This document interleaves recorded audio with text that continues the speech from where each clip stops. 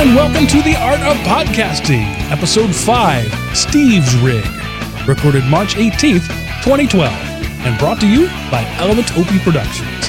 This week, Steve's going to walk us through his recording rig. He's going to tell us about its evolution and explain the choices he made and why he has the gear he has and why he doesn't have the gear he doesn't have. So James and I are going to sit back and throw rocks and try to find logical errors and basically try to make him cry at every turn. So that ought to be a lot of fun.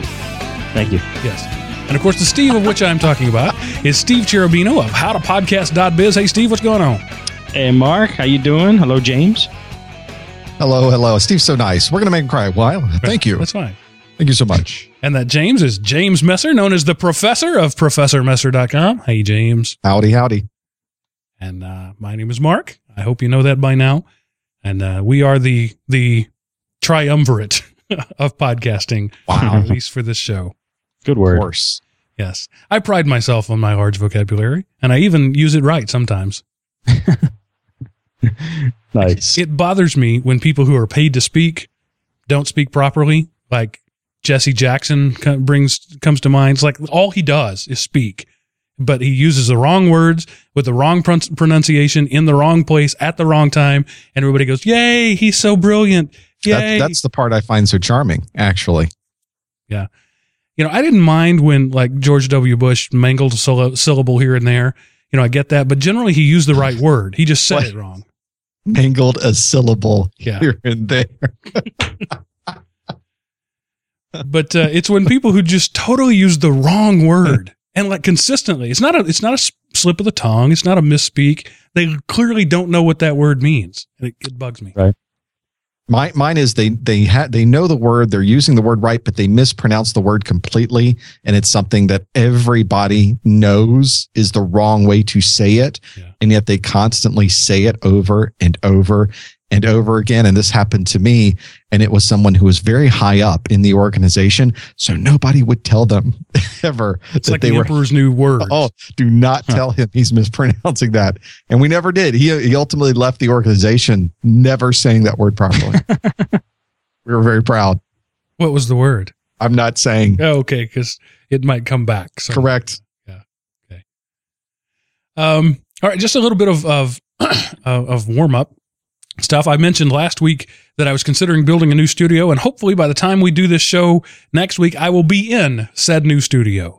Supplies have been ordered, labor has been contracted, and hopefully things will happen. I'm building essentially the same room I'm in right now. It's going to be about an 8 by 10 by 12 room. Basically the size that prisoners get. With bars, yes. Yeah. The walls will be 6 inches thick, 6.5 inches, double insulated all the way around, and the ceiling.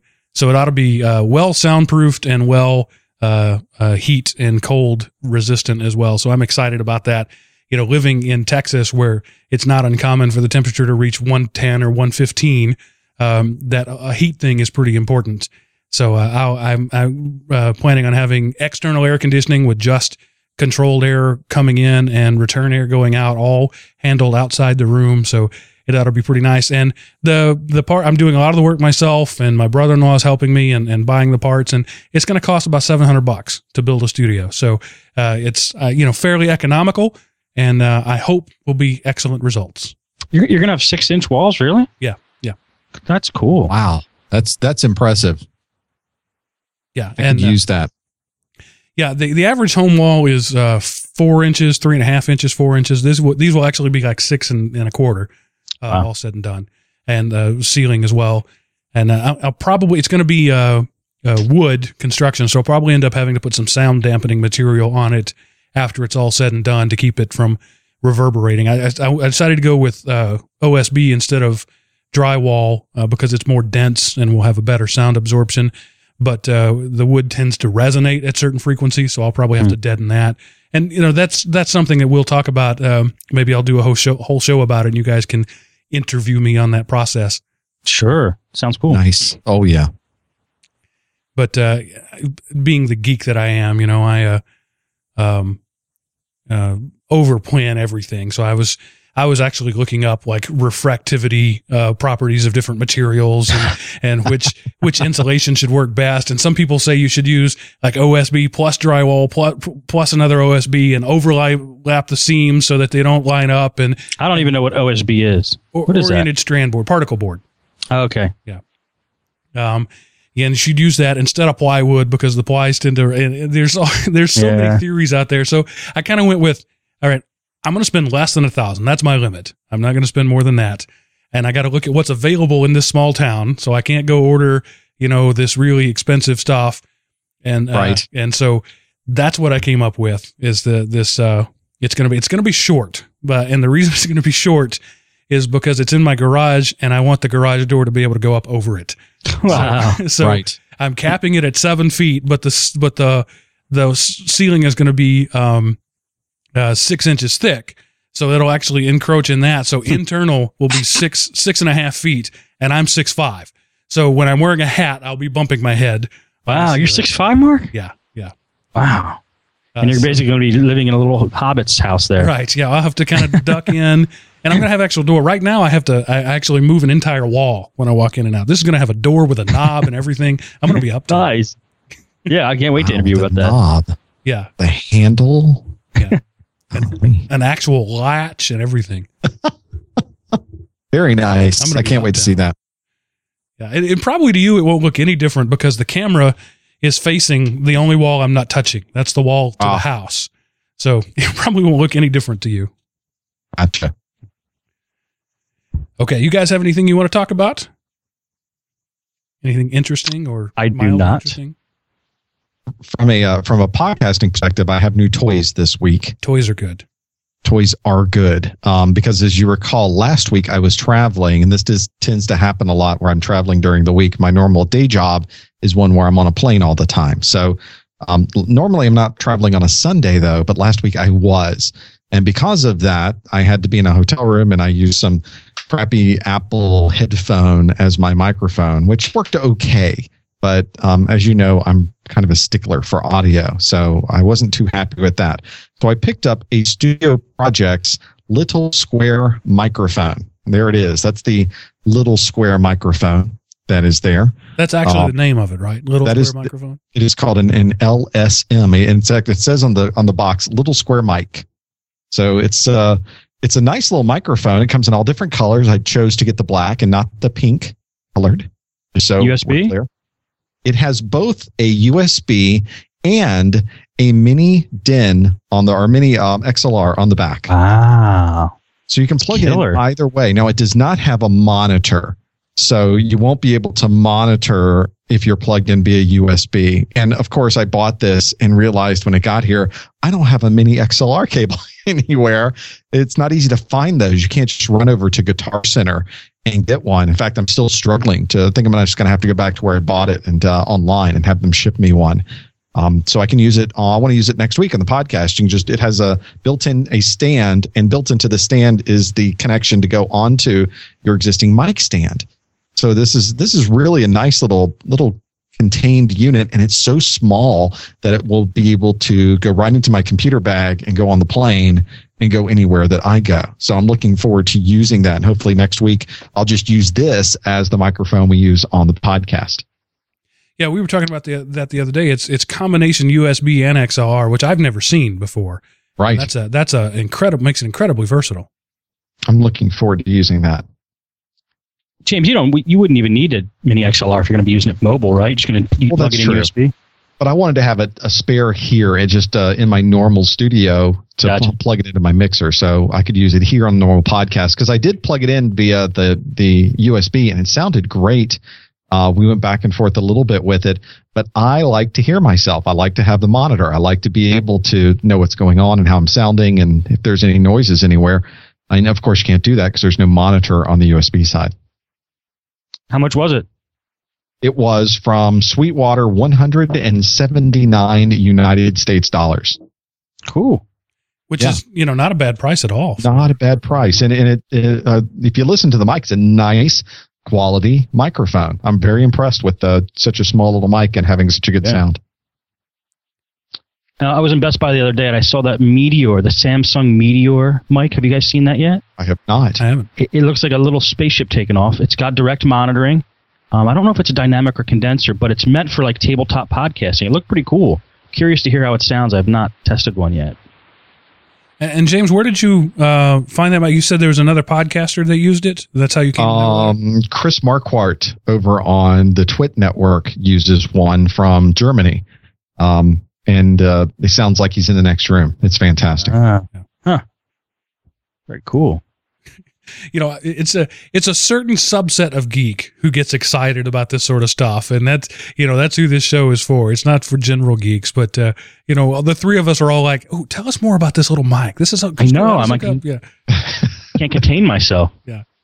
And of course, now we're thinking, I got to go get one. I don't need it, but I got to go get one because it's cool. I have one of those. Right. The mystery about mics to me that draws me to them is I want to know how they sound. Like I look at it and I go, I'm just so curious of how that sounds. So I think that's the mystique of mics.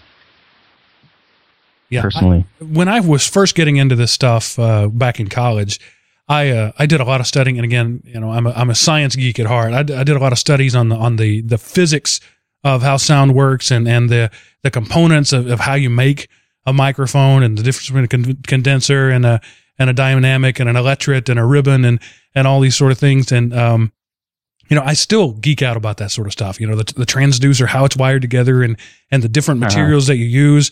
And it fascinates me that one is both XLR and USB because there's an entirely different sets of circuits to make those two things go. And it's got both of them in that little bitty box. It's an audio interface basically in the box. Right. Yep.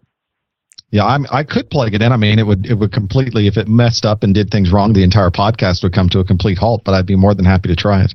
I'll go ahead and do it. That's how could it be any worse than what we're doing already? Really? Our audience wants to know. Everybody listening right now wants to hear that mic. When we look at that. So I'm not sure. I'm going to my Skype preferences right now to determine which mic I am plugged into. There's my audio.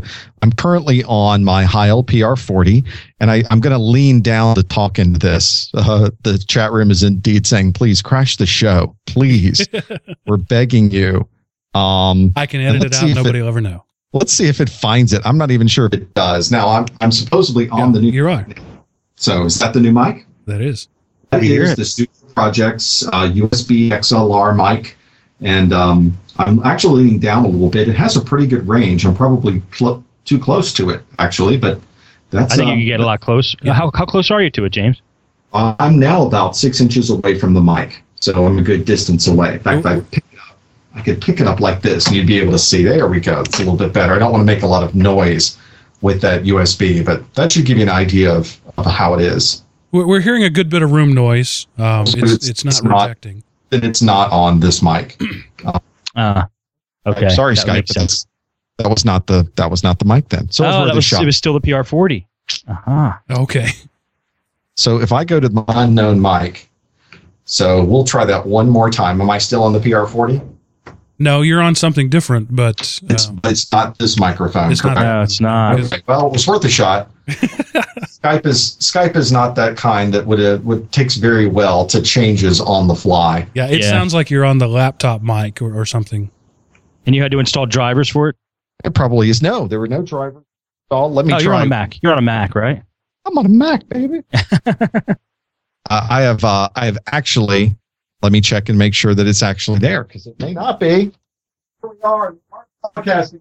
What happened to James? He went away. He didn't want us to see him standing on his head, so he went black.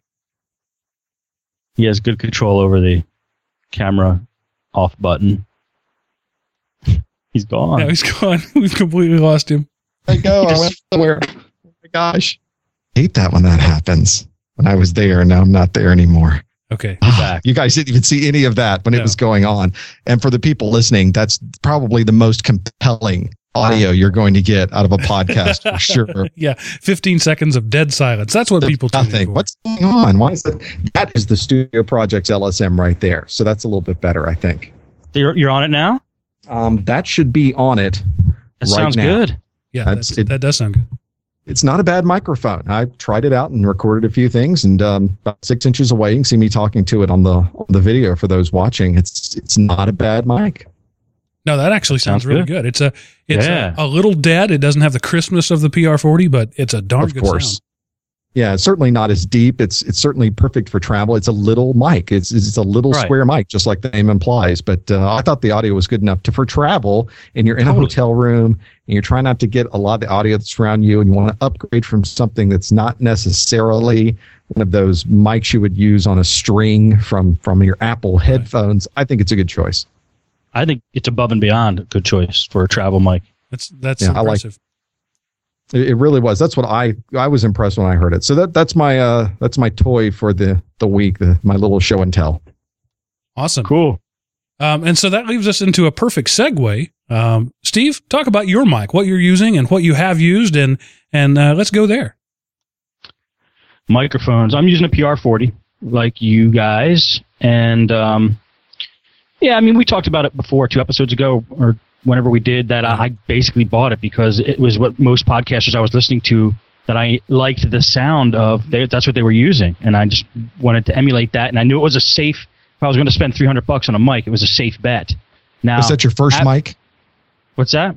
Was that your first mic you ever used? Oh no, this is not my first mic. I started out with like a cheap Shure mic. I think it might have been a PG-48 or something in that price range. Right. Bumped that up to a condenser mic. I got a Guitar Center. It was a AKG C2000B. Came with a set of headphones, so I was happy to get a little package deal there. Mm-hmm. And that was a condenser mic I used for a while. And surprisingly, we talked about the background noise from condenser mics. It didn't pick up that much. It was pretty decent. And after that, I used that one almost forever. And then I got the PR40 towards the end, the last third of my podcasting experiences so far. So the PR40 is definitely the best. It's a really sweet mic, and one of the best plus points about it is it cuts out a lot of that background noise. So, I mean, you could really use it almost like a noise gate, so it's decent like that. And it's a great mic, and it's great quality. You can feel the quality. You have to give it a lot of gain to get it to give it a good loud sound, though. So you have the right equipment you're feeding it into. But if you do, you're good to go. That's one of the things I noticed about it too. Is mine are turned way up on my mixer for my PR40s. Yeah. So let's talk about that, Steve. Do you use any sort of preamp, or do you use? I know you use an audio interface device instead of a mixer. Do you have to have an additional preamp, or is the amp in the audio interface good enough? No, the amp in the interface is good enough. And for anybody who doesn't know what a mic preamp is, and hear say preamp, it's basically microphones need a bit of amplification before they can kind of play along with other signals in your mixer and routings and whatever you're doing. So they have to be boosted, and a preamp is what does that. Now, there's professional preamps that cost thousands and thousands of dollars. That's what the big studios use, but they are a different league. For podcasting, you'd be perfectly fine getting an audio interface for like $100, $150, and the preamps in that are fine. I'm using to answer Mark's question, I'm using a PreSonus Fire Studio Project as my audio interface, and that comes with 8 preamps in it, 8 mic preamps in it. And my knob on the mic I'm using is turned about, a little past 3/4 of the way max for giving gain to this mic. So this mic needs a lot of power, a lot of amplification. So it's almost turned all the way up, but this audio interface has enough juice in it to give this mic enough power to make it have a good sound. But you might find some that don't. Yeah, just to give you some context, on the mixer I'm using right now, the Steve and James are both coming in off of Skype, and their line-in signals, they're going into XLR, but assuming on the knob that 5 o'clock is off and 7 o'clock is on, is max. Okay, so kind of get that in your head. The 2 lines that they're on and everybody else that I always do, they typically sit around 9 o'clock.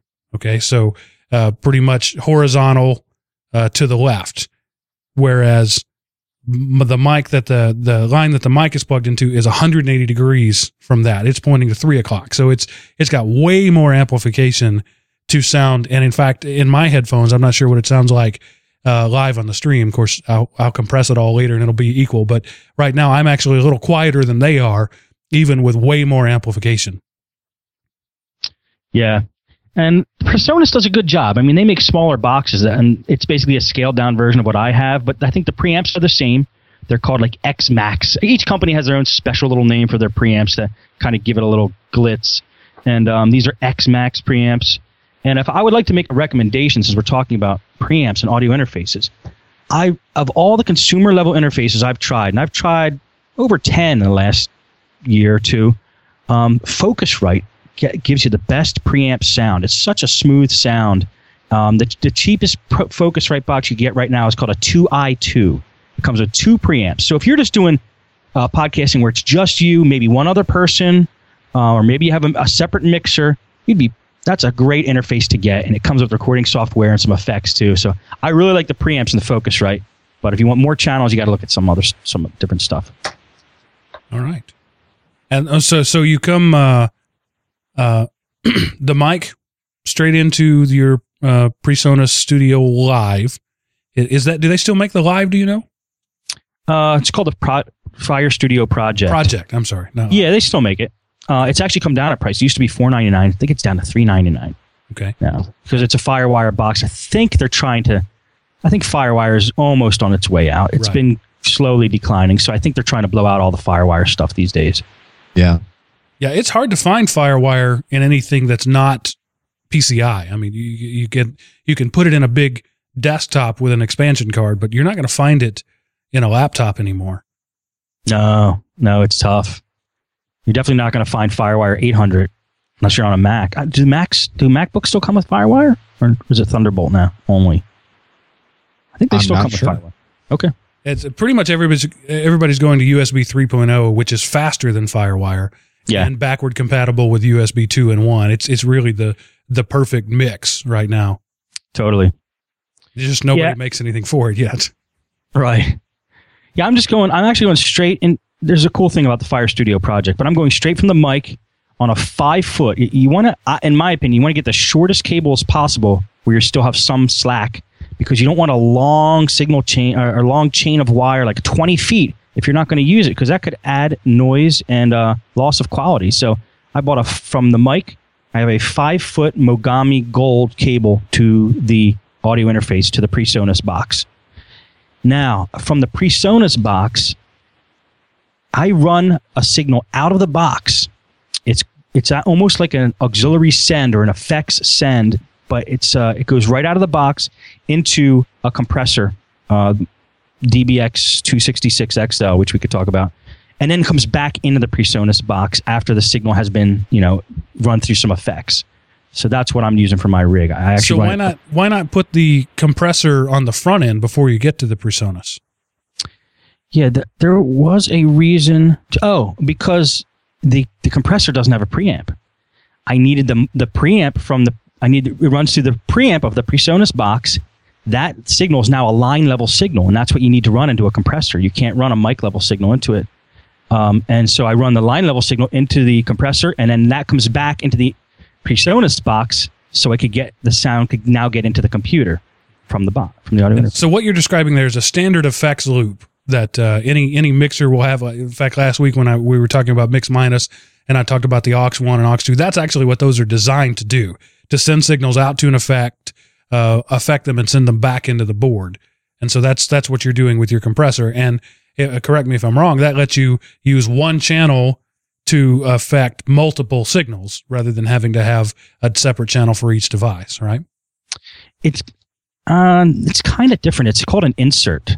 You know how there's a difference between effect sends and inserts? Right. An insert is it's almost like you took the mic wire, you chopped it in half, and you put an effect right in the middle. I mean, the mic goes directly into an effect and directly out of that effect back into the box.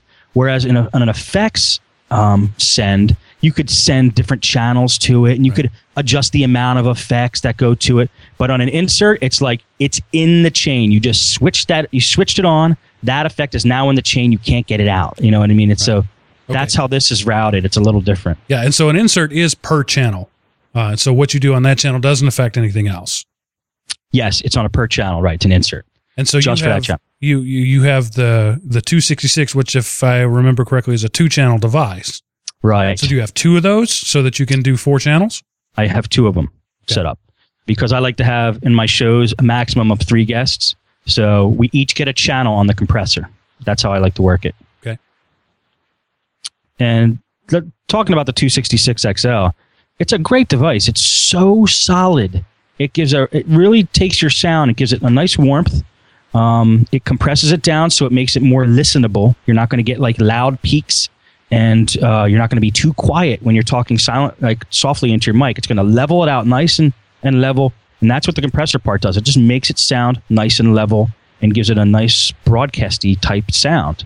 It'll dress it up a little and make it sound better for podcasting. And I'm really happy. I've used software effects to do the same thing, but I am really happy with this box, and that's why I have 2 of them. After I bought the first one, I said, well, this is great. Let me just get another one. All the guests will have their own channel in the 266 XL, and it's from companies called DBX. And they're pretty popular in the audio field. Did you play with anything else? Like the Alesis 3630 is a very popular one out there. Did you look at anything else, or why the DBX? Why did you make that choice for that piece of equipment?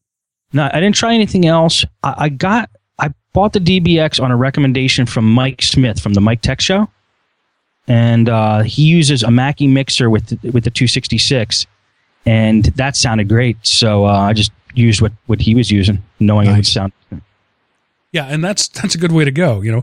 Find somebody whose sound you like and copy it as much as possible. Totally. And those boxes are so cheap. I know Door Geek, who's been on a couple of your shows, he bought one for $50 or $60 on eBay. Right. So you can get them cheap now. Because that's a great price. Yeah, it is. And they're hard to kill. They're hard to beat up. So it's okay buying a used one of these. Yeah, I've been eBaying like crazy, and actually $50 has been my maximum bid, and that seems to be everybody else. They'll go for like 52 or 53, and I'm like, oh darn. Yeah. But I figure if I bid on enough of them, I'm going to win a couple, and so I don't worry about it. Yeah. But new, they're $190, I think, new or less, so they're not terribly expensive if you want to buy. I got mine for $129. I bought both of mine new. I think the reason they're coming down now is because they don't make this model anymore. It's silver now, and I think it's called the 266 XS, I believe. Right. Same box though. Now I think correct me if I'm wrong. They're a little backwards in that the 266 is not as good as the 166. Is that right? Yeah. The 166 has a limiter on it, which is basically like a compressor that just clamps down super hard and doesn't let anything past a certain volume threshold. So you could scream, you could, make the loudest noises. You could fly a jumbo jet through your studio, and the dBs won't go above a certain level if you have a limiter. So that's what James has. Yeah, because I can sit here and type while we've been doing this, and none of it's gotten out over my mic. Yes. Well, is that the limiter or is that the gate? That's got the gate. Both running on mine. Yeah. Okay. Yeah, that's a good point. Another thing that the 266 and 166 have is a noise gate, and that thing is crucial. I mean, we've talked about how good our mics are at taking out background noise, but everybody should still run through a gate or an expander. Either one or the other. I recommend an expander because the noise reduction isn't so drastic to make it noticeable. It sounds natural. But the gate on the 266 XL is actually the main reason I bought it, for the gate. Right. Now, just a word about that. What a gate will do is cut out noise when nobody's talking. So say if I've got a big fan going next to me, when I stop talking, the gate will cut that out. But when I start talking, you'll still hear the gate. You'll still hear the fan mixed with my signal. So if you intend to do post-processing noise removal, a gate is actually a hindrance because you never get a clean noise sample because the gate is cutting that out. So you never get a clean noise sample that you can isolate. Yeah, a lot of people think that once they buy a gate, they're like, oh, I could have fans running now, or I could have all this noise going, and the gate will just take it out. And it's just like you said, Mark, no, the gate only takes out when you're not talking. When you are talking, all the noise is still in the signal. Yeah, so when I run with a gate, I actually make sure I record a few seconds to a minute of the gate turned off so that I have a noise sample that I can process later. Because with a gate, you'll never get that. And you can actually make your recording sound worse when people are talking. It'll sound awesome when nobody's talking, but who cares about that? Yep. Right. Well, that's why I like using the expander feature of my box instead of a full gate. A gate, or an expander, basically, a gate is, like we talked about before, it's an on and off. I mean, when you're not talking, all the noise is canceled out. You have complete silence when you're not talking. And once you start talking, the gate opens up just like a normal gate, like you walk through to go through a fence. So an expander allows, it's more like a noise reducer. When you're not talking, it reduces the noise, but it doesn't necessarily take it all out 100% completely, but it's enough that it sounds like it's silent. There's silence. And when people start talking, it naturally opens the gate, or it naturally allows the audio through. So it gives it a smoother type signal, I think. Right. And if you've ever been on a forum, somebody will post that I got this multi-$1,000 platinum thing with diamond encrusted knobs, and it sounds like crap. And every time somebody will say, learn to use it. And it doesn't matter if you've got something really expensive or something really cheap. If you don't know how to use it, it's not going to help, or it'll hinder. It's true. I mean, a lot of these music equipment companies make so much money from just people who think that their equipment is the answer to all their problems. Buying new equipment is the answer to all their problems. When you're right, 90% of the time, if you just really knew how to use your equipment to the max, it'll sound great. And that's evidenced by some of the stuff kids are doing on YouTube. I mean, kids on YouTube, or some kids are making incredible videos, and they don't have a huge budget. You see what they're using, like one laptop and one little thing here and there, and they just know how to use it so well because that's all they have. That, to me, when I watch that, to me, that's proof that you don't need a lot of equipment to get some professional results. Yeah, audio production, 90+% of it takes place in your ears, not in your equipment. Learn to use your ears, and everything else that doesn't matter. So, I mean, I'm literally, like I've mentioned before, I'm in a styrofoam cooler, right? And we make it work, and I may not sound as good as a pro, but I sound pretty darn good. And it's all about listening and learning to use the piece of meat between your ears as well as anything else. And no amount of electronics will help if you don't know what you're doing. It'll be expensive crap. Yes. James, you've been uncharacteristically quiet. What do you guys? I know. Well, now that you've asked for expensive crap, I guess that's my turn to talk. Is that how that works? You could choose to read that in however you want. I meant no disrespect by it. One of the things I like about the 166 that I have, 166 XS that I have, is there's so many little buttons on it, so many little dials. And I'm a kind of person, I love to check and test and try this change, try that change, make it do one way, make it work another way. And so I'm constantly tweaking this and trying to find out different ways to do it. But now I think I've kind of got it, and I don't touch it anymore. Steve, do you find that you're doing any changes to your compressor at all now?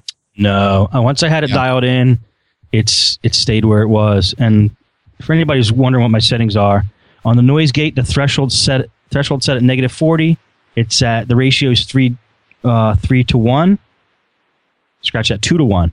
And on the compressor, I have the auto set. Oh no, I turned the auto setting off. On the compressor part, the threshold set at -20. The ratio is 4 to 1. The attack is at 10 o'clock. The release is at 9 o'clock. And the output gain is at +10. Those are for the geeks who want all the details. For anybody who I just bored with that, I'm sorry. I find that interesting that you have your ratios at 2 to 1 and 4 to 1. When I do things in post, I use a 10 to 1 compression. I like super compressed. I like that 1960s Boss radio sound. I want everything super compressed. I do that in software with the limiter, because that's basically what it is, a limiter. At that point, 10 to 1, you're almost like at a limiter. Right. Let's see. We have a question in the chat room. Are you reading off a hardware device or software? And Steve is using hardware. Everything that we're talking about here so far is hardware. Yeah, it was the DBX 266 XL.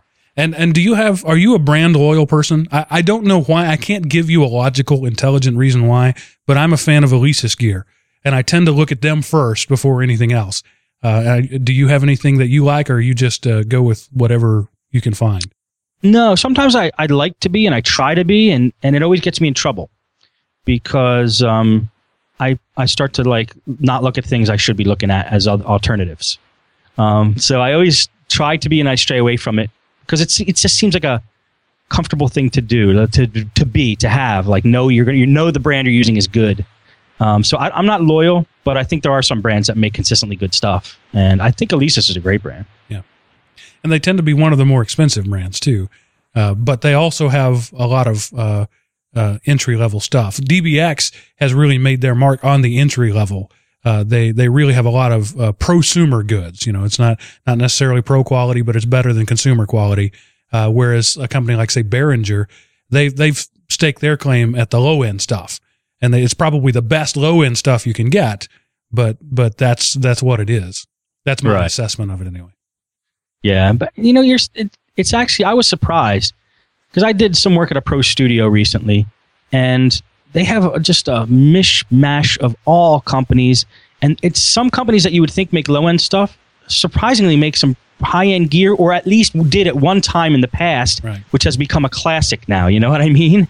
Yeah. So I was surprised to see some companies in the studio of equipment that they were using that you look at the shelf now and go to Guitar Center now and you see it as just regular consumer gear. But some of those companies, sometimes they come out with some prosumer stuff that's good, and then they go out of that field. So they're back and forth. The companies are all over the place. Yeah, I think I'm using a $29 audio interface on one of my computers, and it just works and it sounds good. And in fact, I think it's a Behringer. Now I'm looking at it. So that's a good example of one of those where you wouldn't think that you would use something that costs so little, but it works so well. I'm just not going to swap it out. Right. Yeah, totally. And like Steve and James both said, once you find what works for you, super glue the knobs and stop messing with it. No, I'm not going to do that. It took me 3 years to stop tweaking.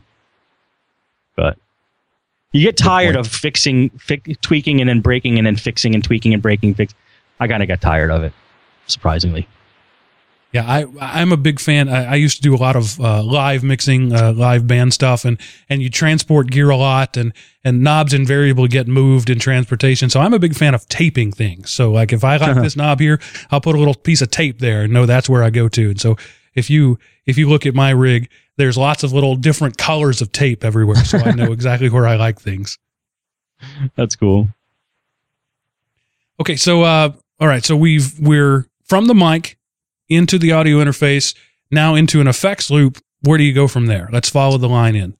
The effects, or what would you call it? Just an insert? Yeah, insert's your word. I said loop. That's the wrong word. Okay. It is an insert. Yeah. It comes back into the audio interface now. And the reason it does that is because it now needs to go into the computer. So it needs to be converted from analog to digital. And all these audio interfaces have analog to digital converters in them. They're little chips on the board, and that is their purpose. They turn analog to digital. And so that's the signal comes back into the box and gets converted to digital, and then through FireWire goes into the computer. Okay. And once you're in the computer, you use the PreSonus software that came with your analog device, right? Yeah, and I've tried other... the PreSonus software is called Studio One. It's a digital audio workstation. People call them DAWs, DAWs. So I'll just keep calling it a DAW for the rest of the show. I've tried a lot of DAWs because for me, they fascinate me because like James says with all the knobs on his compressor, these DAWs have knobs and like virtual knobs and buttons and sliders and plugins and all this just geeky stuff piled into them. So for years, I've been fascinated by them, just playing with them and trying to find the one that's most comfortable for me. And I came across Studio One when I bought my PreSonus box, tried it. I liked it. I tried all the other ones, and I'm kind of hooked into Studio One now. I came back to it because it's the less bloated, most simple, and sounds great. So I'm happy. I think there's almost a peer pressure right now to use Pro Tools. Everybody in the industry, the music industry or anything that's doing digital audio workstations, all talk about Pro Tools. And while Pro Tools is a good tool, it's not the only tool. And I don't quite understand the societal fixation with it right now. But yeah, there are other stuff out there that cost less and do work. And I think the best advice there is just find something that works for you. That's really what it is. I mean, you could talk to a lot of, not a lot, actually, people who have done the podcasting, the home recording podcast. Every time they get that question, they tell them, do what works for you. And some of those guys use Pro Tools. Some use different DAWs. Yeah, but see, the Pro Tools is so ingrained into music studios that it's hard for those guys to get away from it, because then they lose the ability to go from one studio to the other and have something that's compatible all the way across the board. So the Pro Tools kind of got in there, and they're in there with they're clutched in there now, with clenched in there. So they're tough to get out. I don't like Pro Tools. It's clunky to me. Yeah.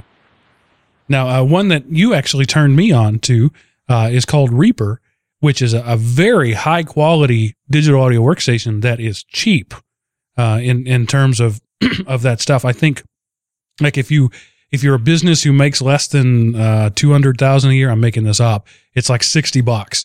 And if you pay full price, it's $200. I mean, it's less than almost anything else out there, and it's a really good piece of software. James has it up on his screen there, Reaper.fm. I have used it. For me, I still like Audacity better. It's just what works for me, but I keep going back to Reaper. I keep thinking, because it is so pretty and slick, and I keep thinking, maybe I can use this one. Maybe I can like it better than Audacity. So I'll try to mix something out. I'm more comfortable here. So I keep wanting to like it, but it's not working for me yet. I know what you mean. That's how I get into DAWs. I kind of touch and then go back and reach and withdraw until I either like it or don't like it. And they're so complicated that you almost have to act that way with these things, because you can't absorb everything that they can do in one shot. You sit there, you get confused, and you say, I'm not going to use that anymore. And then you come back after a week and go, let me try that again. And then you go away again. Reaper's is a fantastic piece of software. It's pro level. It's a pro level DAW. It's full featured. It's, like you said, it's super cheap. It's the most customizable DAW you will find. You could turn the virtual sliders into any graphic you want. That you could create skins, and on top of that, it's a full featured multi-track recorder. You could record 40, 50, 60 tracks at once if you want. I mean, it's a great piece of software. Yeah, let me get the pricing right. I've pulled up the website here. I think you had it. And for if you are an individual or a business using Reaper for commercial purposes and your yearly gross revenue is less than $20,000, it costs you $60. Or if you're an educational institution, it's $60. For a full commercial license to use it without anything, it's $225. $225 for what Reaper does is nothing. It's dirt cheap. And it comes with tons and tons of high quality digital effects that if you bought the rack versions of all the effects, you would spend thousands of dollars on. That is the cool thing about Reaper. Even in the both the edition, it's the same edition, the more expensive one and the $60 one, they're exactly the same. It's just a matter of licensing. And the reason I like Reaper, and I recommend Reaper to people starting out, is it comes with a noise gate. It comes with a killer EQ. It comes with reverb, delay. It comes with all the effects, like you said. A lot of these DAWs, when you get the scaled down version, the entry level version, they pull out a lot of those effects. You have to buy the pro version to get a noise gate. I mean, and even in Studio One, I had to get Studio One Pro to get a noise gate. And you really need a noise gate or an expander when you're doing podcasting. So they kind of pulled me into that, and I bit because I got a good deal because of my audio interface. But Reaper comes with all that built in. So the thing that Reaper doesn't come with, if you're into music production, is a lot of instruments, virtual instruments. Right. Doesn't come with, maybe comes with one, and that's where it lacks. But people just use their own plugins for that anyway. But for podcasting, it's not a music creation tool. It's a music editing tool, and it's not. One of the reasons I go back to Audacity is a wave editor. I can edit the source, I can tweak it, I can do all sorts of things, and Reaper doesn't do that. And in fact, if you go on their forums and you say, how do you amplify the volume of a recorded source, they will say, open it up in Audacity, right, edit it, and then save it back, and then use Reaper. Right. Yeah, Audacity is a great tool once a lot of pros use it. Yeah, they really do. Okay, so I'm geeking out here on Reaper. Let me move on to the rest of the interview. So once you're in PreSonus Studio One, do you use any digital effects in there, or is your DBX all you do? No, once it's in Studio One, and this is why I love using a multi-track DAW, and this is why I love recording everybody on a separate track. All my guests get recorded in their own separate WAV file. And the reason I do that is because once they're into the DAW, once they're into Studio One, I take an equalizer just like a normal equalizer on a normal stereo. You got bass, treble, and mids.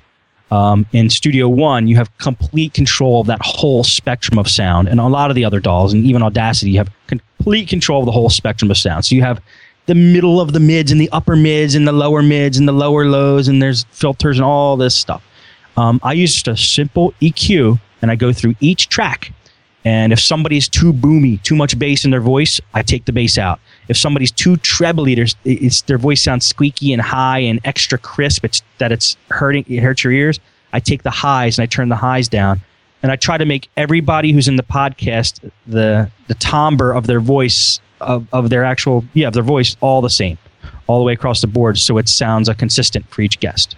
So you're not blown out by one guest and another one squeaking in your ear, you know? Okay. And I adjust the volumes of everybody. So everybody's equal volume and their voice is a consistent tone. And that's what I do for each person. So when you're recording somebody from Skype, and we've already talked about this before, Skype already has really high quality compression. Then you're running it through your DBX 166 and you're compressing it again. So once you get it in Studio One, you're pretty much done there. The EQ is all you need to do. Do you that EQ and volume? Is there anything else you do? Yeah, I actually put another compressor on. Just. Well, sure. Why not? Yeah, as long as you got it, throw it in there. I put another compressor on just because I've noticed in my recordings, the peaks and valleys of people's voices are still prominent. So I kind of squash them down a little bit more to make them more listenable. Because even running through Skype and even running through the 266, the way I have those pieces of equipment set up, it's very light compression on the 266. So once I get it in Studio One, crank that knob up to 10, man, and then you won't have to mess with it. Yeah, I might try that. I'll tell you what, the reason I feed all my guests through the 266 wasn't originally in my mind for compression. It was to remove the noise that comes through over Skype and through their signal. That's the main tool I'm using off the 266. So I haven't really focused on the compressor, Mark. It's a good idea. I should start tweaking that. Yeah, I'll get into it. Okay, so we talked last week. I think you said you have 3 stereo outs on your PreSonus Studio Live. Fire Studio Project. I can't get it right. I just can't. I would love to have a Studio Live. Do you ever see one of them? No, I haven't. They're like a full mixing board. They're awesome. For now, if we want to talk about how I get the guests into the computer and how I get all the guests fed into the podcast. I use a separate computer that has Skype on it, and that computer has three separate sound cards set up, and all those sound cards have balanced inputs and balanced outputs, like I talked about in the earlier show. And I use balanced cables from those sound cards, and each guest on Skype gets their own sound card. So it's almost like each sound card. I treat each sound card as a person, and that person gets their own balanced cables, and I feed all those people back into the PreSonus. I feed one into channel 3, one into channel 4, and one into channel 5. Those are my 3 guests on the PreSonus. So when everything that goes into Studio One, the DAW, is me and my 3 guests. So I'm on channel 1, and then we got channel 3, 4, and 5. That's where the guests are coming through. So I got 4 channels of audio being recorded into Studio One. Yeah, URL Wallace in the chat room is sort of incredulous about 3 separate Skype sessions, but that's the way you got to do it. That's the only way to make sure you can isolate each individual person. So we all do that. You have to do that. Yeah, and there's a special piece of software that Mitch Heyman from Geeksters.tv told me about called Skype Launcher. And that basically is a simple, free little piece of software that you install on your computer. And once you click it, it just opens up another instance of Skype. Because if you don't have that, Skype won't let you open up 2 Skypes on one machine. It won't let you do it. By the way. It just doesn't on Windows or Windows, but it will in Linux. You can open up as many as you want. Oh, cool. Oh, that's cool. Yeah, I'm using Windows 7. I used to use a different laptop for each Skype person. I went that far. But yeah. I since followed your model when oh, you did? I didn't know that. Well, you never tell me that, Mark. Yeah. Interesting. Now I have everybody on one laptop with 3 different sound cards. I've actually got 4 different sound cards. Very cool. I was skeptical of doing it first, and I thought it would crash the machine, but it hasn't. it's been pretty solid. So I kept it going. Yeah. It's great. It's a great way to get control over your guest volume. I mean, otherwise it's almost impossible. Right. And when the guy decides to have a conversation with his wife and forgets to turn his mic off, you can cut him out and not have that issue. And even if you don't do it live, you can do it in post because you've got him on a different track. Exactly. You have full control over the editing. And once everybody's in the computer and I adjusted all their volumes and their levels and their tones, then I put the dressing on the show. I put the intro music and I put the outro music. And if I have a little commercial, I throw the commercial in there. And then I mix down the show into a WAV file, the final master. Okay, so that's you do that, and then you convert the WAV to MP3 for posting. Yep, I use a 24-bit WAV file. I mix from PreSonus down into a single file, so it's a stereo signal. Is it stereo? Yeah, it's a stereo signal I mixed down to in PreSonus or the Studio One, and so that's just sitting on my computer now, is just on my hard drive as a file. It's a WAV file, normal WAV file like every other WAV file. But for podcasting, we want to get this stuff into MP3s, or if you're on Linux Cast, into OGG, whatever you want to do. I had to add that in there because I don't think the Linux guys like me too much. Put it up there in FLAC, Steve, and see what happens. What is FLAC lossless? Yeah, and huge. Really? And believe it or not, my favorite tool for converting WAV to MP3 is iTunes.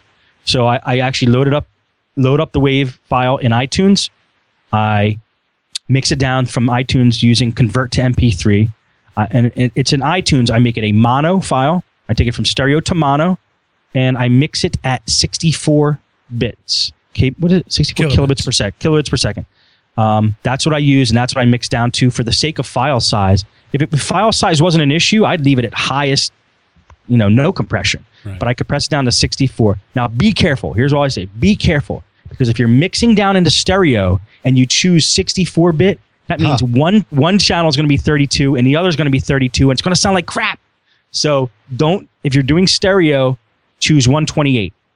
If you're using mono, do 64, and make sure you're not in stereo when you mix down into mono, because it's a noticeable difference between 32 and 64. Now, why do you choose to use iTunes for that? Does Studio One not allow you to do that, or do you find that iTunes does it better? I think Studio One, when I upgraded to Pro, I have the ability now to mix down to MP3. But I got used to doing it with iTunes before I even had Studio One, and I like the way in iTunes that I could add the tags, the ID tags, the ID3 tags to the file. I try never to open iTunes whenever possible. I hate that beast. Yeah, I know it's clunky. It's a little clunky, and it always wants to update, so you never know if things are going to change. But that's a tool I use, and I know what you mean, but I've been using it, and I'm happy with it. And that's what matters. What you're happy with. Because if you're fighting with your workstation, then editing takes longer and it's miserable. Yes. And album art. I think that's why I put in iTunes too. You can add album art rather easily to the show. Okay. Yeah. Any questions or comments, James? I don't want to leave you out there. No. It's I'm making notes. You look like you're falling asleep.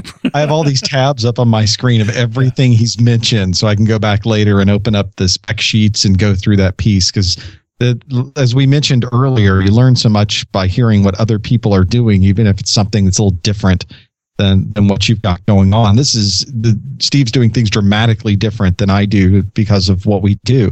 So it's so interesting to hear about his experiences, especially with the Fire Studio box. Yeah, and I think that's why I wanted to do this series, and we'll space them out in another couple of weeks.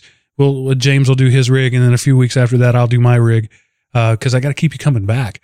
But because we do things so very differently, I think it will be instructive that we all get, I think comparable results, but go about it in a very different way. And so that just illustrates the fact that however you work, there's a way that works with you. Yeah, I'm actually looking forward to how you guys do things too, and I know I'm going to learn a bunch of stuff, so that should be pretty cool. Okay, so did we cover the audio spectrum now, or is there anything else you need to mention there? No, the only thing is when you get all your files into your computer and you're mixing them mixing them down and trying to make them sound good, you have to realize that whatever you're listening to them through to make it sound good is going to sound good for you through whatever you're listening to it through. Right. In other words, if you're using a real crappy set of speakers or like an Apple headset like I'm using, earbuds, and it sounds great through that, and so you say, oh, this sounds great, let me turn this into an MP3 and upload it to the web and everybody will hear it and it'll sound great. It might not, because they might be listening to it on a completely different piece of equipment. So you need to get some type of reference point where you know what sounds good in your earphones is going to sound good in a car stereo, is going to sound good on an iPod, is going to sound good with a hi-fi stereo system or a set of computer speakers. You have to run around the house and test your podcast in as many pieces of equipment as you can. And if it sounds bad on the majority, then you have to go back and tweak. And when you're tweaking, then at that point, it might not sound good to you in your actual headset, but when you mix it all down, it might sound good on all the equipment. So you just have to get a reference point and get used to that.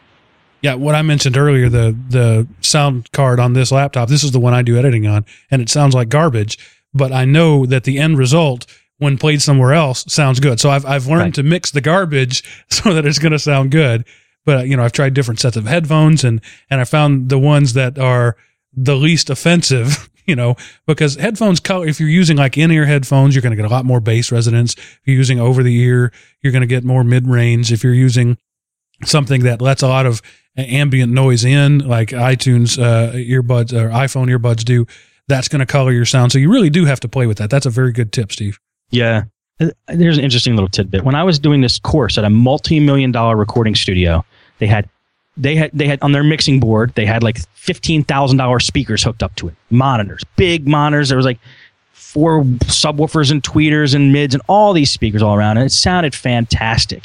So he's showing me like, here's how you mix down a song and it's got to sound like this and it sounds good through those speakers. And then he hits a button on the mixing board and all the sound then, after he hit the button, was coming out of a $50 pair of Radio Shack RCA speakers sitting on top of the mixing console.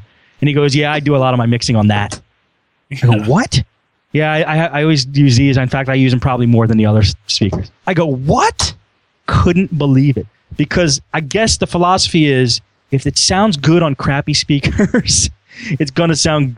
If you can make it sound good on crappy speakers, it's going to sound fantastic on other speakers. There you go. But it also just gave him a reference point. He used both speakers, but I couldn't believe he even had those little ones even in the studio. But yeah, he did. Yeah. And one of the things that I like to do is mix it so that it sounds good with the EQ flat, with no bass, no mid, no treble, all those level. When it sounds good there, then people can adjust it to their liking later. Like, for example, when I listen to my own podcast in my truck on my stereo, I keep the bass turned up to like +6 and the treble up to like +4 because that's how radio sounds. When I put in my own podcast, I have to back those down because then it's too much bass and too much treble. Right. But I want it to sound as good as possible flat because you can always go back. But if you're constantly having to add sound, if you don't have enough bass and people are having to add it, then there's a limit to that. So you want to mix it with everything zeroed out. Don't tweak it by the EQ on your hardware. So that sounds good. Make sure the hardware is leveled off and flat, or, like he was using the cheap speaker, something that is going to color it in a way that is common, and then mix it so that it sounds good in that. Because what you're talking about is what they call near field monitor systems. It's as close to reality as they can possibly get it, but nobody has that. Only studio people have that. Right. And the goal of those high quality speakers is, like you said, those speakers, their goal, even the most expensive speakers you can buy for a music studio, their goal is to be as flat as possible.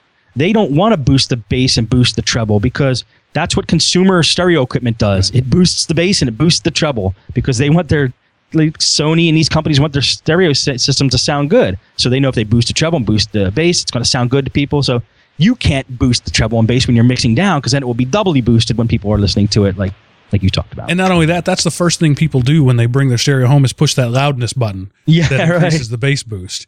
Right. Yeah. I love this stuff. Okay, so we've got the audio chain. Let's talk just briefly about video because I know you're into that more than I am, and James is into that more than either of us are. So talk a little bit about your video setup, what you use, and the choices you made there. Okay, for video, I basically I'll talk about the camera. I have a Canon HV30 HD video camera doing the recording of me. And I originally bought this camera to just make HD recordings of laptop repairs and other things I was doing at the time. But an interesting feature of this camera, which they don't come with anymore, these cameras, is it had a FireWire output that allowed me to output a live signal from that camera into my computer. And I thought that was cool. Now, a lot of cameras come with USB now for like transferring all the videos off of your camera. That won't actually send a video signal. That'll just take the files off of your camera and put them on your computer. Having this DV or this FireWire port on my video camera allowed me to stream live in real time whatever was going through the camera into my computer through FireWire. So that was awesome. Which is a very rare feature in video cameras now. It's hard to find one that can do that. Yes, but you know what they're doing now? They have HDMI outputs that can do live. Yeah, so you'd have to get the HDMI output of your camera into your computer. And I was thinking about switching over and doing this. You need to have an HDMI input card in your computer. It's like a TV tuner card that accepts HDMI inputting into your computer, not output. So I think that's what the new trend is going to be. And those HDMI. are spendy. Yeah, they're expensive. They've come down, but they used to be like $400, $300. I think they're down to about $100 now. Yeah. The really cool thing though is that just plain old webcams have gotten so good now. You can almost use it as long as you're not wanting to do HD like 720p stuff. If you're doing 480p or below, you can use like a 2 megapixel webcam and get really good quality, over the USB feed. Definitely. Especially Logitech, they make great cameras. I'm using a C270H. It was $30 at Walmart. I bought 4 of them because it was so good. You can get away with using that as your main camera on a podcast. That's actually what I'm using right now for the Google Hangout. Right. And do you do any? How do you do your mixing and your editing? Do you do any post production of video? Yeah, a little bit. From the video camera, it goes into a quad core Windows 7 machine, 64-bit, into a program called Wirecast. And in Wirecast, it allows me to take my camera shot and frame it and swivel it and enlarge it and do whatever I want to it to make it look good. Wirecast also allows me to do green screening. It's called a chroma key. And I have a green sheet behind me. I bought it on eBay for $20, $25 a couple years ago. It's literally a green sheet. That's what it is. They call it Mylar. I think it's some fabric of, it starts with an M. But it's basically a green sheet. You can get away with a green sheet. And Wirecast will take out the green and allow me to put a graphic back there instead of actually looking like a green background. So chroma key or Wirecast allows me to do that. And Wirecast also allows me to take all of my Skype guests that I have on my Skype machine and take each guest and bring them over into the Wirecast shot. So it looks like they're, I'm calling them over satellite. It looks like I'm calling them in and we're on a little news show. Wirecast does all that with a nifty program called Desktop Presenter, which is the saving grace of Wirecast. It is killer. It allows you to take signals from other computers on your network and bring them into your video signal. And that's the main reason I stick with Wirecast. And then from Wirecast, I hit a broadcast button. Bam, it goes up onto Justin TV. At the same time, the stream gets saved on my computer hard drive, so I have 2 copies. And that's basically how I do my live broadcasting. All the little text and drop shadows and effects are done with Wirecast. It's like a $500 program from Telestream. Is that the company? Yep. Yeah. And it does a great job. It's it's actually the best thing out there. It's a little flaky, to be honest, but it's the best thing out there. And I haven't had too many problems with it. So. Yeah, and the video is one of those things that people seem to demand. Those who demand it are vocal in their demand, but the people who actually consume it are not many. You can spend a lot of time putting out both an audio and a video podcast, and your audio podcast will be downloaded 10-1. But the people, if you don't do video, they'll complain as if their left arm has been cut off. This is true. I know. That's why I don't put a lot of editing time into video. I basically chop the beginning and the end off, so it's a complete show. And I don't do any editing in the middle of the show. Whatever we recorded stays. But for audio, I do a lot more editing. It's just like you said. You guys are, I don't know, Mark, are times changing? Right now, audio is still for me, but if somebody becomes a YouTube sensation, it's all video. It's all about video for them. Yeah, I know people are trying to move that way, and James is heavily invested in that, and I'm sure he'll pipe up about that when we do his show. But my research has shown that even the big boys who are doing full-on video productions, that accounts for 25% or less of their actual downloads. Yeah. James, on your podcast, do you do an audio stream or is it all video? I do both a video stream and I dump it off into an MP3 as well. So I have a separate RSS just for the audio. Which stream gets more downloads? I'm just curious. Neither of them get any downloads, so that helps a little bit. Helps your bandwidth costs. Really keeps them low when you think about it like that. I don't know if I had, I can't imagine either of them gets that many at this point. Actually, I haven't looked lately, but I will now that you've tweaked my interest. I'm not even going to show the world this one. We're going to go back to because that would be a good test because you've started them from the beginning, having both video and audio from the very beginning, right? That's right. Yep. So yeah, I'm curious. I bet you get more audio downloads. I don't know that I really get enough on either of them to truly give you an idea of that. But for me, the podcast is something I do for fun, and the videos on YouTube are a different thing. Yeah. Just while we're on that subject, as I've mentioned before, I'm on that wonderful shared bandwidth known as cable internet, and tonight is a bad night for me. So the video is really blurry, and the audio is every now and not often, but every now and then cutting out. I just wanted to go on record that none of that is James or Steve's fault. It's because my bandwidth is sucking right now. So I forgot to record locally again. Yeah, well, no, it's not bad. I mean, it just every now and then there are a few artifacts. It's not so much that we would need to do that, but the video is really pretty terrible, and I just want to go on record to say that's not your fault. Cool. I like when things aren't my fault. They're sending me nice, clean video, and I'm streaming out crap. but that's okay. There's 8 people watching it right now, so it's not hugely impacting anything. Yes.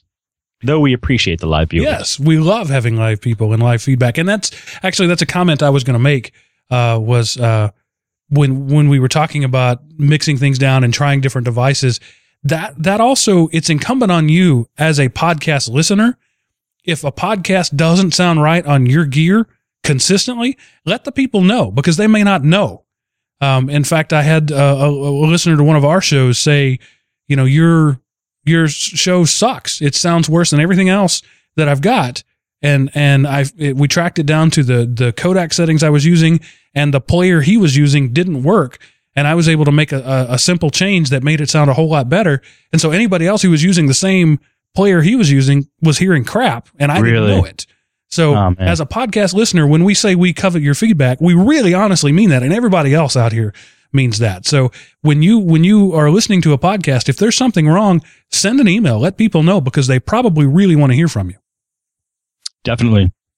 And to answer your question about numbers on my podcast, mine is mostly a video podcast. It's very visual. I'm showing things on my screen, that type of thing. And I'm getting right now about twice as many people download the video as they do the audio. So it's actually a little bit different than perhaps what you were thinking. But again, the numbers are so low that you really can't make any statistical inferences from that.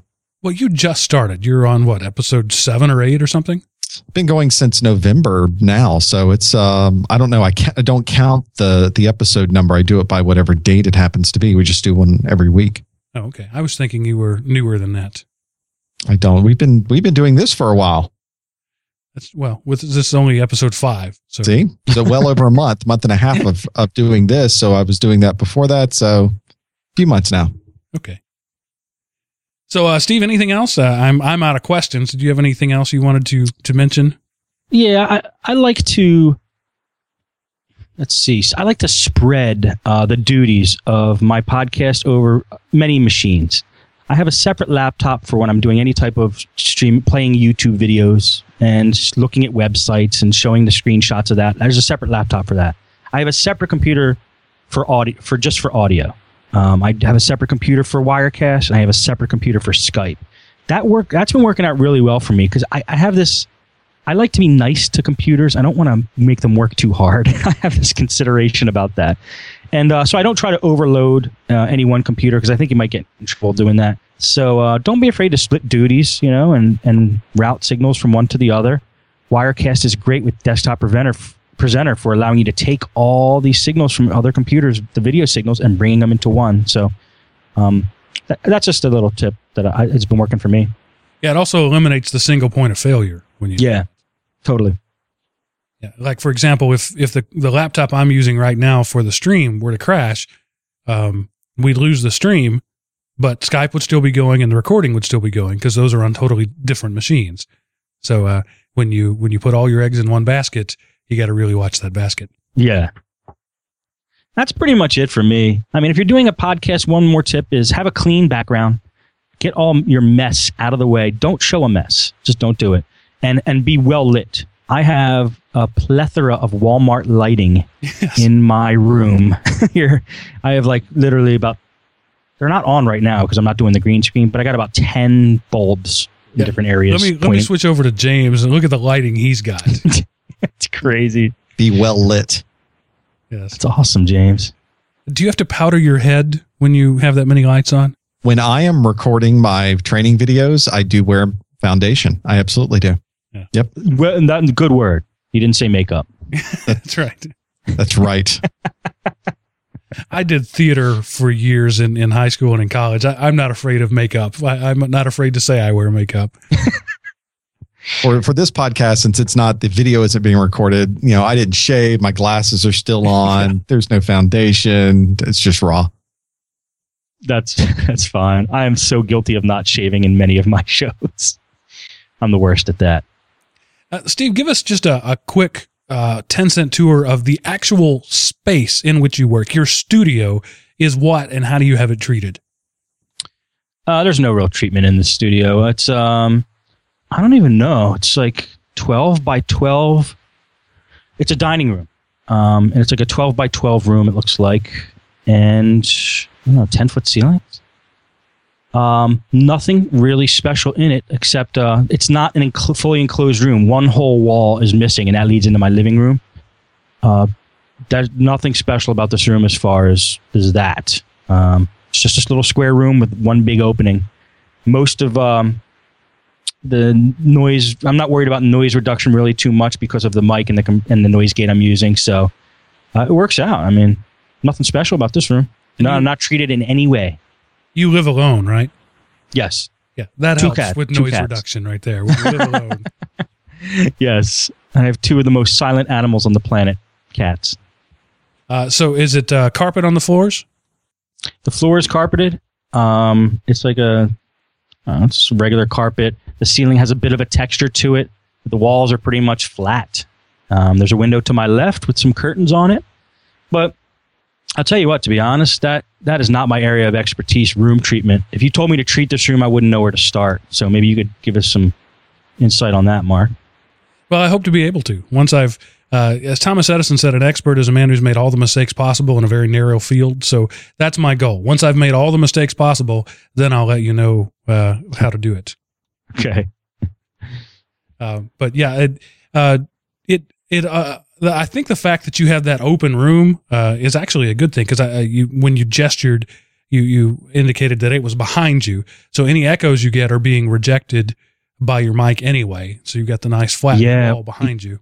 You know what? If you're using green screen, you have to have a certain distance between you and the back wall. So there's about, 5 feet behind me before the wall, between the wall and me. So yeah, that actually helps. But that's just because I need to use the green screen. So, right. Yeah, that's one of the tricks of green screen. You cannot be up against your wall. You can't have any shadows behind you. Yeah, you have to light the wall separately.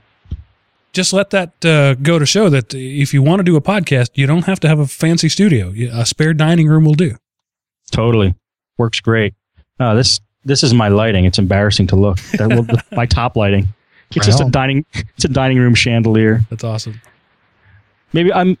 I do have pictures in my product of my whole studio. I cover that, but maybe I'll throw some up on the website too. swing the camera around after we're done the show. Okay. James, any other questions or comments that I failed to ask? I want to, if we could drill down into the green screen a little bit. I messed around with green screens a long time ago before they were good. And some of the green screens now, both software and some of the hardware green screens in some of the bigger boxes are just beautiful these days. And it used to be you had to have a lot of processing power. You had to have lighting that was perfect. Clearly, you're running in a room with a single light, sort of lighting the room. It works for you. What are your experiences, or what were your experiences in setting up the green screen for the first time, and how do you get to where you are now? It was a pain in the butt. I used Cam Twist, and I didn't know how much lighting I needed, and I didn't know what the right color was. I didn't really know all the tweaking I needed to do, and it was a pain. I mean, if there's any shadows, they're just going to ruin the whole green screen. You're going to see blotchiness and stuff. So I used Cam Twist. It did the job. I mean, it got me just indoctrinated on how to use green screen. That was my first green screen program on a Mac. And I learned that lighting is really important. And even though I showed you guys this light, there's like 4 other lights around the room. There's like Walmart lighting. I got paper on top of that one to take out some glare. There's another Walmart light over there. There's one down there. There's a desk lamp to my left. So the goal and the trick of green screen is the wall or the screen has to be lit separately from you. So you put lights on yourself so you look bright, and then you got to put lights on the wall separately behind you. So the wall is lit, you are lit, and there's no shadows. It's got to be so even, and that sounds so simple. Oh, just evenly light it, but it's not like you just showed. You've got all these lights; they're set up a certain way. You've got them turned to a particular angle, so everything is exactly the way it's supposed to be. Right, and that's it. The goal is to get it as the green screen as evenly lit as possible, and it's doable. I mean, like I said, this is Walmart lighting, and I pull it off. I still got a little tinge of a halo when I do my show, but for me, totally fine. Totally fine. And the key to doing it is experiment. Yeah. Yes. Tweak the settings. I mean, in Wirecast, there's 4 separate settings you could tweak, so that's good. I think in Cam Twist, there was 1 setting. So if you had it wrong and you took the setting lever and you moved it too far, it would just ruin everything. But at least with Wirecast, you have more ways to tweak the green screen. And it's just keep practicing until you get it right. And the sophistication, in my experience, you can have sophisticated green screen or sophisticated software, and they'll each account for each other. So if you have the cheap software and a good, well-lit screen, that'll work. But like the school I work at has a video production class, and we literally put green paper, like what the cheerleaders make signs out of at football games. There's green paper on the wall, and they use Adobe Creative Suite, and the video processing in that is so good that's all it takes. It's just as long as you get a basic color, it's able to do it. So if you've got better software, you can cheap out on the green screen. If you got cheap software, got to have a good software. I think I talked myself into double talk there. No, I know exactly what you mean. And the trick was doing green screen live. If I could use a different program, I probably would. But Wirecast was the only program that could pull off good green screen live. That's why it's on its own separate quad-core machine. Yeah. And without going to a piece of hardware anyway to do that. Then you're talking thousands of dollars. Totally. And it does take a lot of processing power to do it. You know what, though? It's so worth it because, like I said, I'm in a little boxy room.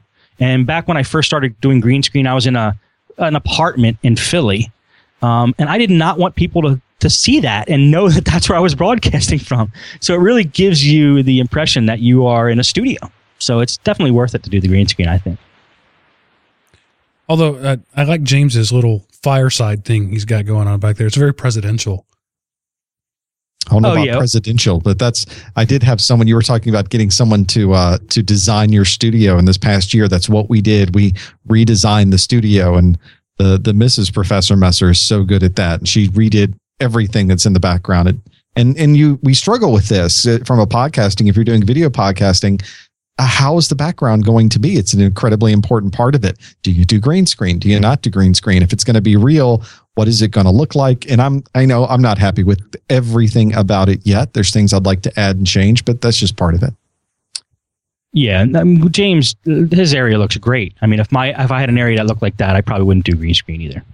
Yeah, and you can tell I don't care about video because I've just got the unpainted sheetrock behind me with tool implements because this is still a garage hanging on the wall. So clearly, it's not something I care a whole lot about. It's a sports show.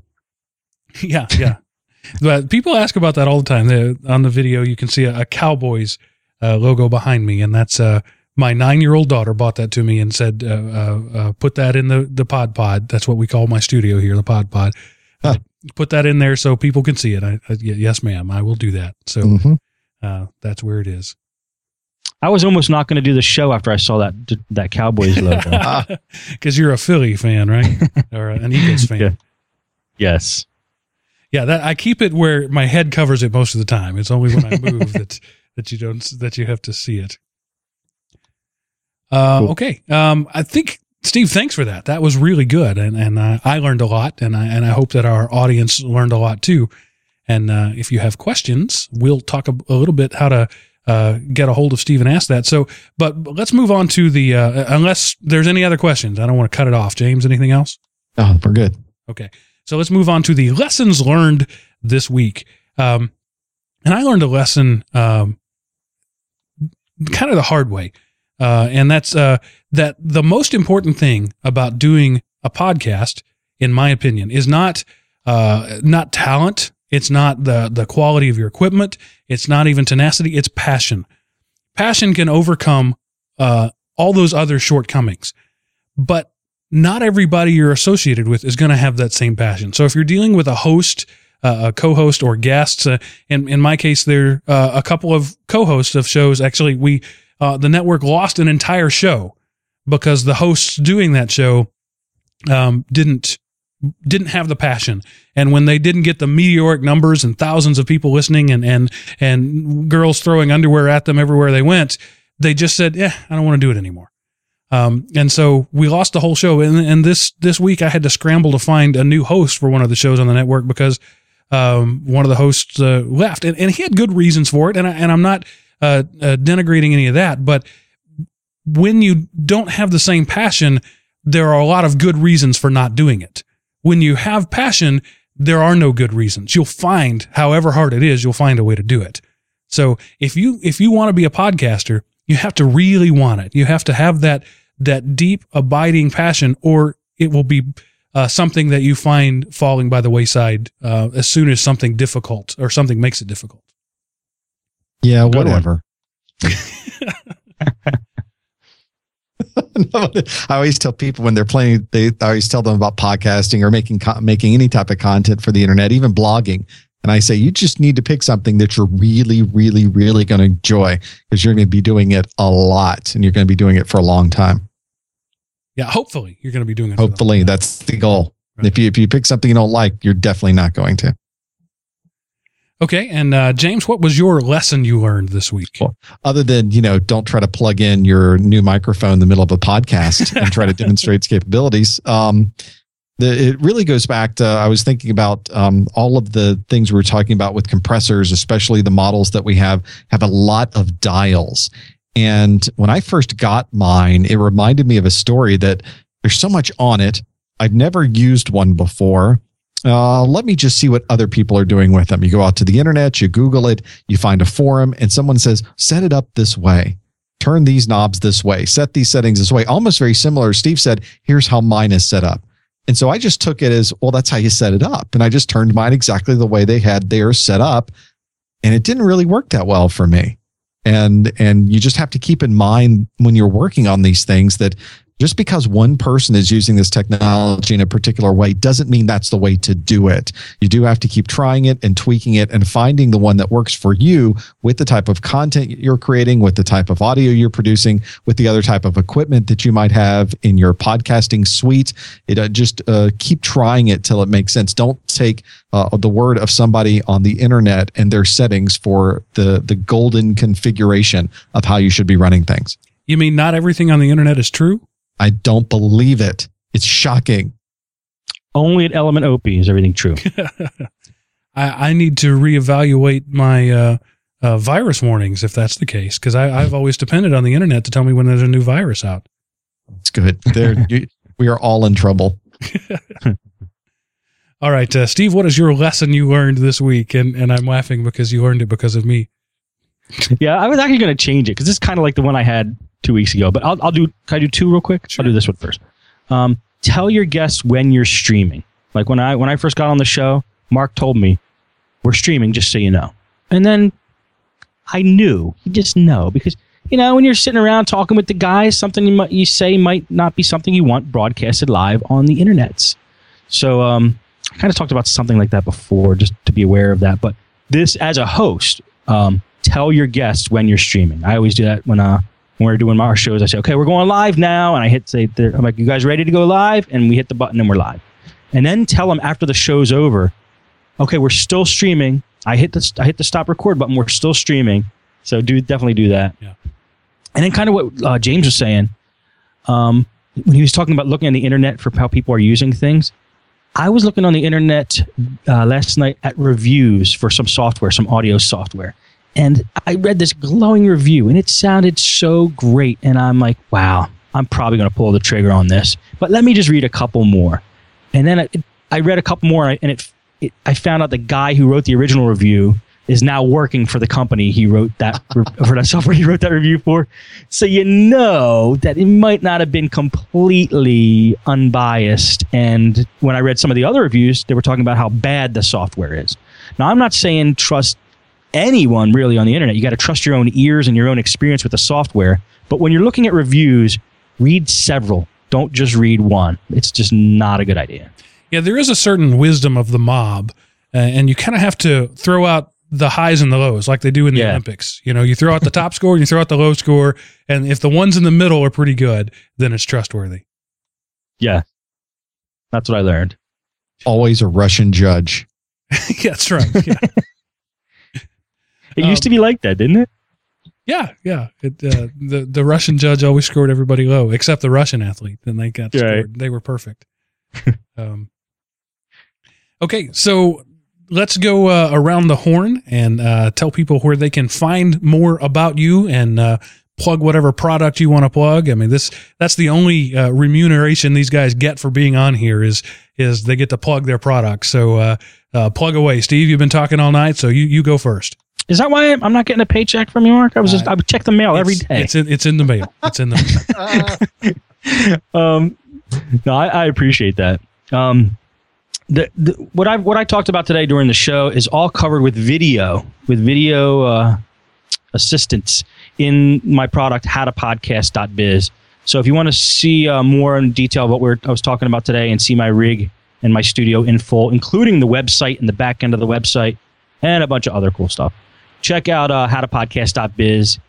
Full money back guarantee. If you're not pleased, it's over 10 hours of me talking about podcasting. So take this podcast times 10 hours. And if you could stomach that, that's basically what you're getting. All right. James, what about you? Well, you can see the podcast that's also seen by ones of people every week at whataweekpodcast.com. And for our A+, Network Plus, and other certification training courses, you can always find those at professormesser.com. Awesome. And if you're listening to the show, you probably already know about elementop.com. Otherwise, you probably wouldn't have found this. But that's my home on the web. It's where I do things, elementop.com. I have other podcasts out there. And I encourage you to go there. And as I said earlier, we on this show appreciate feedback. Go there and do that. And in fact, we already had a couple of questions posted in the forums just this week, and I always try to answer those as soon as possible. And if you have show titles or suggestions, rather, we'll put those in there. So elementop.com is the place to find more about this show and more about my other shows, and I would appreciate it if you check that out. So I guess without further ado, on behalf of my friends James Messer and Steve Cherubino, I would say that ends this episode of The Art of Podcasting.